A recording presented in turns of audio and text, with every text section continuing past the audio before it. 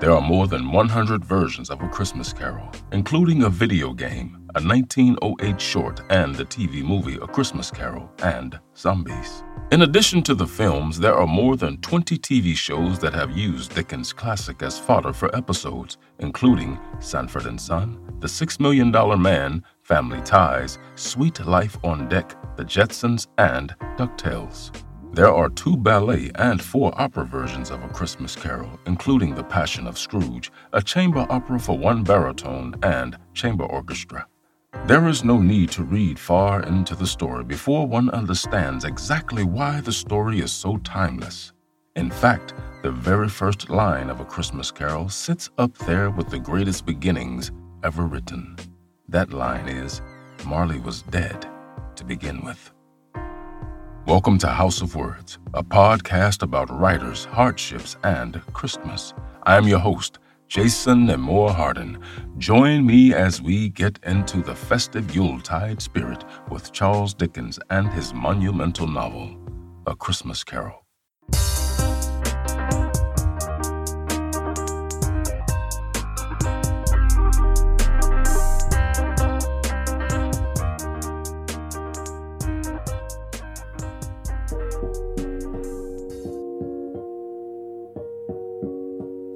Quote, "I will honor Christmas in my heart and try to keep it all the year." End quote.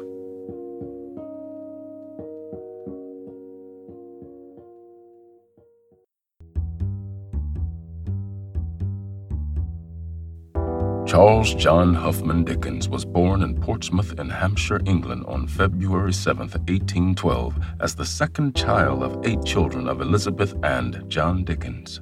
He was born on a Friday, a day that would hold a special meaning for him, so much so that in his adolescence he constructed the myth of Friday's special child, just as he would do later for his character, David Copperfield. The myth would follow him, and as an adult, he considered Friday his lucky day. He needed to believe that he had been born with great expectations and the talent and will to realize them. Growing up, Charles was short and thin for his age, and though he possessed admirable attributes such as being clever, responsive, and sensitive, these characteristics were somewhat undershadowed by his nasal voice and the characteristic family slurring of speech, as well as a tendency to talk very quickly. Nevertheless, he did not let any of this stop him from using his voice to its full capacity. Coming from quite a musical family, his sister Fanny, showing a particular talent, was given piano and voice lessons with the prospects of a musical career. Charles himself would stand on chairs or tables and gleefully perform for his family and his father's friends. He had a good way with a tune and lyrics. Match this with a voice and looks made for comedy, his acts would indeed be memorable. His father would delight in hoisting his son up on a table to entertain the guests. Sometimes he even strolled down into the lower part of town with his son just to show him off there. Charles would later remark that he must have been a horrible little nuisance to many unoffending grown-up people who were called upon to admire him. Though music was fun, theater was his guide. Living in a time where it was not yet possible to produce moving features, the stage flourished. From the city all the way to the country, from serious drama to opera to comedy, in established theaters and in temporary outdoor sites, the theater proved its magic time and time again, a magic that naturally caught the imagination of young Charles Dickens. The first theater performance he saw seems to have been a pantomime of the likes of Joseph Grimaldi, which was the best-known clown of his childhood. Charles's dazzled eyes were wide open when he saw Grimaldi perform in London during the 1819-1820 holiday season when he was but 7 years old. One could only imagine how great it must have felt for Charles when, as an adult, he became the editor for Grimaldi's self-biography. As a youngster, inspired by the theater, he brought his friends into the living room for impromptu performances of charades, pantomimes, comedies, melodramas, and magic lantern shows. As actor, director, producer, and scriptwriter, he could conceive of and control the entire world of performance. Then, in the autumn of 1821, age 9, he wrote a tragedy called Miss Snare, the Sultan of India. He enjoyed the notoriety his authorship produced in his childish circle. Then came a new friend, James Lamert, who further stimulated his imagination by organizing and directing sophisticated amateur theater acts. Perhaps more important, Lamert also took Charles to the Theatre Royal, a stage on which the tragedian Edmund Kean and the comedian Charles Matthews performed. There he saw his first professional performances of serious drama. Now, soon afterwards, Shakespeare and Goldsmith became truly the first writers to spark his imagination, becoming favorites in his developing years. The Dickens household had a small library, which soon led to reading becoming a staple for young Charles to develop an internal world. It was most likely used as an escape as well, since the family money situation declined and grew dire at an alarming speed during this same period of his life. His father, John, could not maintain the family's standard of living without various small loans, most of them from tradespeople in the currency of goods and services. These loans were to be paid for in part or in full at the next payday. That he was paid quarterly made the pattern of small borrowings seem sensible. However, he soon began to find himself with more debts and anticipated expenses than cash. Papa John also borrowed money from his mother, money to be deducted from what would be his share of her small estate. Now, in the summer of 1819, the financial struggle was even heavier.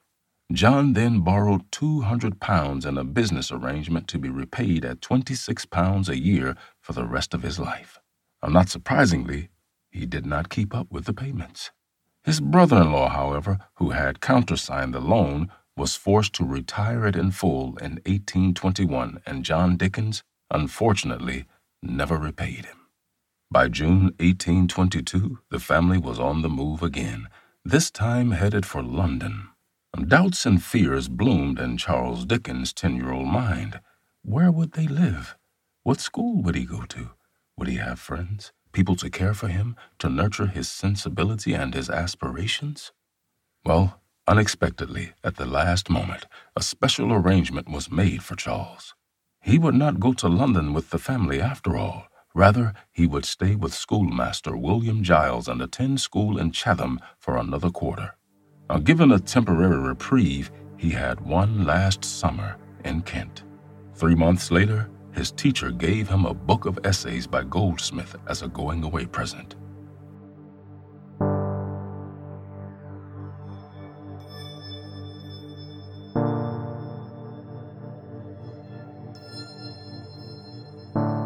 On a dismal day in September 1822, he was packed into a coach headed for London.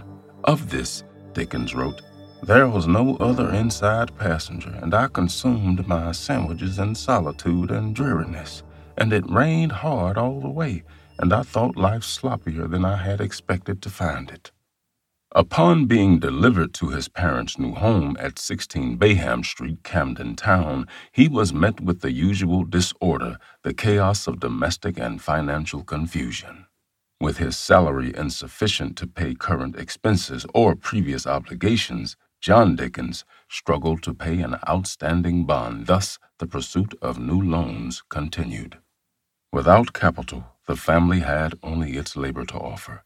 With John Dickens fully engaged, his mother Elizabeth failing to gain sufficient employment, his siblings Alfred, Frederick, and Lolita being too young to help, Charles, nearly 12 years old, seemed to be the family's only shot.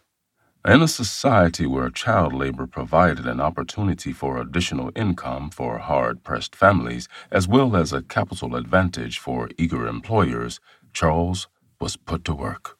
He was offered employment in a shoe polish factory and warehouse with a salary of 6 shillings a week. His parents accepted the arrangement on their son's behalf, and soon after his 12th birthday, probably by mid-February 1824, he began the daily grind at Warren's blacking.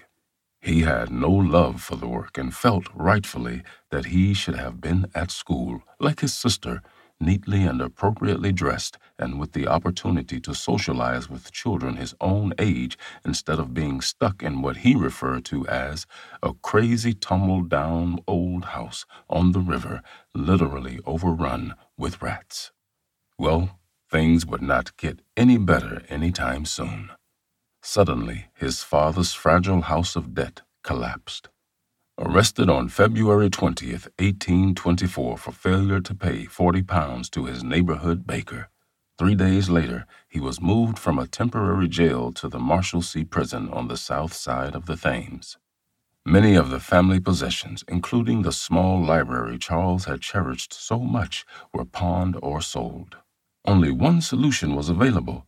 John Dickens had to declare himself an insolvent debtor, even at the cost of submitting his family to the humiliation of the Insolvent Debtors Act's provision that the possessions of the family not be valued at more than £20. Initiated in early March, a slow legal proceeding followed. The family's possessions, even the clothes Charles wore to work, were assessed.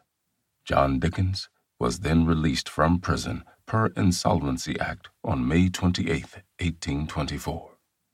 Now, while his father was in prison, young Charles had been earning his own living, trudging the 5 miles from Gower Street to the shoe polish factory and back each day through much of February and March. Despite not being ready to be an adult, he was forced into trying to think and perform like one. Constantly underfed, he sniffed hungrily at the food in the London stores and streets. He played mental games about whether to buy one type of pudding or another, or to buy attractive food now and have no money later, or to buy attractive food later and have no food now, or to act like a grown-up and plan sensibly. Occasionally, he regaled himself with a treat, like coffee and bread and butter in a coffee room, but this memory would later act as a searing reminder of his loneliness and degradation. He could not buy what he desperately needed: parental attention and the security of a home. His few schoolboy clothes became increasingly shabby, and he detested the difficult-to-remove and defiling polish that grimed his hands and fingernails. As an adult, he obsessed about cleanliness and about his clothes, from the dandy splendor of his 20s and 30s to the elegant seriousness of his later style. 12 years old, and he was still short and noticeably slight in build, and sometimes was prone to experiencing attacks of severe pain on his left side. During one severe spasm, his fellow workers compassionately attended to him. Still, he had this sense of feeling frighteningly alone. Through much of his life, at times of emotional stress, the attacks would return. His deliverance from the blacking factory was as unpredictable as it was bewildering. For reasons he never learned, his father quarreled with the manager of the factory. Perhaps John's pride had been offended by learning that his son worked by the window in full public view. Regardless of the reason, John Dickens seemed more concerned about himself than his son, which came particularly across as his anger was placed in a letter that Charles was forced to deliver to his boss. With characteristic self-indulgence, John could not have been thinking of his son's situation when he made him the bearer of the letter, since it was predictable that Charles would feel the force of his boss's anger, even if it was not directed at him. In February 1830, immediately after his 18th birthday, he obtained an admission ticket to the British Museum, where he became a regular for the next year. He was still as avid a reader as he had been as a child in Chatham, and now devoted himself for some time to as much general literature as he could find in the library of the British Museum. His range of reading material was wide, from Shakespeare to Goldsmith to Holbein to Lights and Shadows of Scottish Life. His goal was not to be like his father. The obvious way of doing that was to avoid debt, to transform his labor into capital, to earn adequate money through initiative, diligence, and achievement. Tutored by his uncle, he had no difficulty adding to his reading at the British Museum the challenge of learning the well-established Gurney system of shorthand writing. Furthermore, he soon had regular work as a freelance court stenographer. By early 1831, in time to help with the task of recording the first of the Reform Bill debates, his cooperative uncle elevated his nephew to the staff of the Mirror of Parliament. From there, he began to take his turn in the galleries, often working through the night. Fortunately, not only did one not need a degree to practice journalism, but, as a profession, it had the flexibility, fluidity, and openness to reward talent and hard work, which suited Dickens perfectly. Of course, being a parliamentary reporter meant stenography more than creativity, but he didn't mind that. Suddenly, he had more than a job. He had a vocation, and soon his writing talents would give way to the creativity he was yearning for.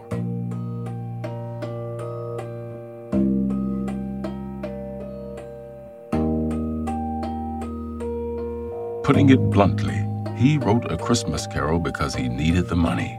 He'd found literary fame due to the success of the Pickwick Papers and Oliver Twist, but his latest book, Martin Chuzzlewit, serialized between January 1843 and July 1844, had not been as successful as his prior entries. The facts were that he had a wife and 4 children to support, and his wife, Catherine, was pregnant with a 5th child. Doing his best to stretch his money as far as he could, he came up with the idea of renting out the family's London home and live on the continent for a year. A Christmas Carol was written with the intention to fund this move. A story of spirits who appear at Christmas time was not invented by Dickens, however. For centuries, during the longest and darkest nights of the year, it was thought that the barrier between this world and the afterlife was at its thinnest. Much like El Dia de los Muertos in Mexican and Latin American folklore, this was the time for ghosts to show themselves to the living. And despite not coming up with the concept, however, he considerably expanded on the legend, pushing the envelope. Moralizing and Christianizing traditions of the supernatural drawn from Gothic fiction, he created a social fable in which the supernatural structure of spirits and demons was stretched enough not to offend Christians, yet loose enough to be acceptable to secularists, which was its strength. Now, having been brought up in a nominally Anglican household, he associated organized religion with stale custom at best and with repressive fanaticism at worst. He believed that the best way to educate the public about social ills was to tell them stories about these conditions. Similar to the Great Depression during the 1930s in the United States, the 1840s in England were referred to as the Hungry Forties. Now, this moniker was brought on by consecutive seasons of failed crops. He was horrified by the poverty and suffering he saw, particularly while visiting Manchester. There he learned of and was disturbed by what were called ragged schools, which were free schools for the poor. He was very concerned with what author Thomas Carlyle called the condition of England, which referred to the disparity between the rich and the working and poor classes, the Industrial Revolution, the UK report on child labor in 1843. So, despite being motivated to write A Christmas Carol by his own financial needs to provide for his growing family, it was also an attempt to bring about social change, which is one of the reasons why it resonated then and continues to resonate with audiences. A third component of the story is how he inserted his own memories of cold English winters as well as memories of celebrating Christmas at Crewe Hall. You see, today we celebrate Christmas, but during the 18th and 19th century, it was more traditional to celebrate what was referred to as Epiphany. Also known as Theophany in Eastern Christian tradition, Epiphany is a Christian feast day commemorating the visit of the Magi, the baptism of Jesus, and the wedding at Cana. It was Dickens' novel which tapped into a nostalgia that people were feeling as it contributed to defining Christmas. This contribution helped the status of the Christmas holiday and helped it become the celebration it is today. So, he's the reason my bank account dwindles at the end of each year. Dickens. Charles Dickens was 31 years old when the first edition of A Christmas Carol was published on December 19, 1843. Upon publishing, he had his 66-page, heavily revised handwritten manuscript bound in crimson leather and decorated in gilt before gifting it to his friend and creditor, Thomas Mitton, whose name was also inscribed on the cover in gilt. Now, for those of you like me who did not know the term gilt, and quite frankly never heard of it until today, simply put, it's a thin layer of gold. I do my best to learn something new every day. Moving on. Now, while he was originally frustrated with how slowly his publishers were willing to finalize the book, it was an instant success with the public upon publication. Though it was very successful, it made unexpectedly small profits as a result of production costs. This profoundly disappointed Mr. Dickens. Well, why wouldn't it? It led him to having to borrow money to make the ends meet. Furious, he blamed his publishers Chapman and Hall for inflating the cost of production, even though it must be said that he himself dictated the format. He was very fastidious about the end papers and how the book was bound. Consequently, the price of materials took a big chunk out of his potential profits. Nevertheless, he told Chapman and Hall, quote, "Keep away from me and be damned," before he negotiated a contract with Bradbury and Evans, which was, ironically, similar to the arrangement that he had made with Chapman and Hall 4 years earlier when, get this, he had wanted help in freeing himself from his prior publishing contract. Way to go, Charles. Some of this anger resulted from the still raw wound of financial vulnerability, as well as the memories of his childhood poverty and the pressures of maintaining an expensive family and entourage on his earnings as a writer. Then, one could only guess, perhaps to his delight, on June 1st, 1844, his new publisher agreed to advance him £2,800 against the security of a £2,000 life insurance policy and for a fourth share in whatever he might write during the next 8 years.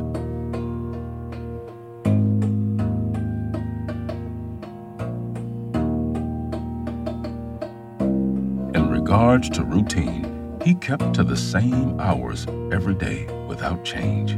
As his eldest son said, "No city clerk was ever more methodical or orderly than he. No humdrum, monotonous, conventional task could ever have been discharged with more punctuality or with more business-like regularity than he gave to the work of his imagination and fancy."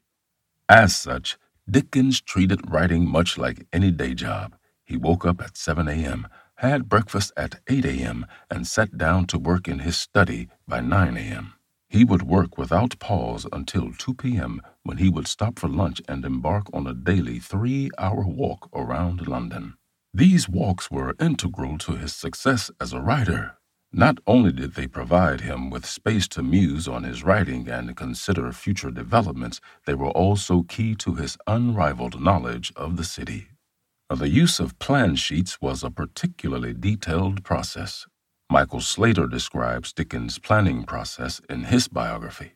For each number, monthly installment, he prepared a sheet of paper approximately 7 by 9 inches by turning it sideways, with the long side horizontal, dividing it in two, and then using the left-hand side for what he called mems. These were memoranda to himself about events and scenes that might feature in the number, directions as to the pace of the narrative, particular phrases he wanted to work in, questions to himself about whether such and such a character should appear in this number or be kept waiting in the wings, usually with some such answer as yes, no, or not yet added later. On the right-hand side of the sheet, Dickens would generally write the numbers and titles of the 3 chapters that make up each monthly part and jot down, either before or after writing them, the names of the main characters and events featuring in each chapter, with occasionally a crucial fragment of the dialogue. What he used then was not a detailed plan for every aspect of his stories, but rather a rough outline of key events, characters, and plot points. Now, this was important as it allowed him to ensure that plot progression was planned at large, while also permitting alterations as feedback was received from his audience. These plan sheets were further supplemented by pages of working notes in which he outlined his larger structure, developed salient character details, and took note of any symbolism that he particularly wished to incorporate. His writing habits were reflections of the literary demands of the time. He did not have the luxury of taking his time and making as many edits as he desired. Instead, he was required to ensure that his creativity could operate on a stringent schedule. So this strict daily regimen and structured approach to planning were necessities in ensuring that he could keep up with the deadlines more than pushed forth by desire. Still, he made sure to include time to find inspiration in his London surroundings. As usual, let's conclude this episode with a quote from the Christmas storyteller himself. Whatever I have tried to do in life, I have tried with all my heart to do it well. Whatever I have devoted myself to, I have devoted myself completely. In great aims and in small, I have always thoroughly been in earnest. End quote. Okay, don't tear me down for giving Dickens a touch of a Southern American accent. I promise you, you don't want to hear my attempt at a British one. Trust me, it's laughable. Thank you for listening. I hope you've enjoyed this episode and will spread the word about the podcast. Once again, I have been your host, Jason Nemore Hardin. We here at House of Words ask that you please consider helping to make this show easier to produce and more frequent by contributing on our Patreon page at patreon.com/houseofwords or paypal.me/houseofwordspodcast. Alternatively, you can subscribe and encourage others to subscribe to our YouTube page at House of Words Podcast. Every little bit helps, more than you might think. Have a joyous and wonderful holiday season. Until next time, keep turning them there pages.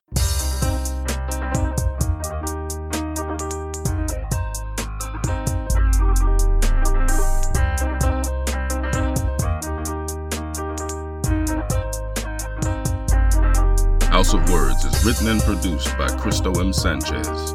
Narrated and edited by me, Jason Nemore Hardin. And music by Creature 9 and Wood. All rights and ownership belong to Cristo M. Sanchez and Jason Nemore Hardin.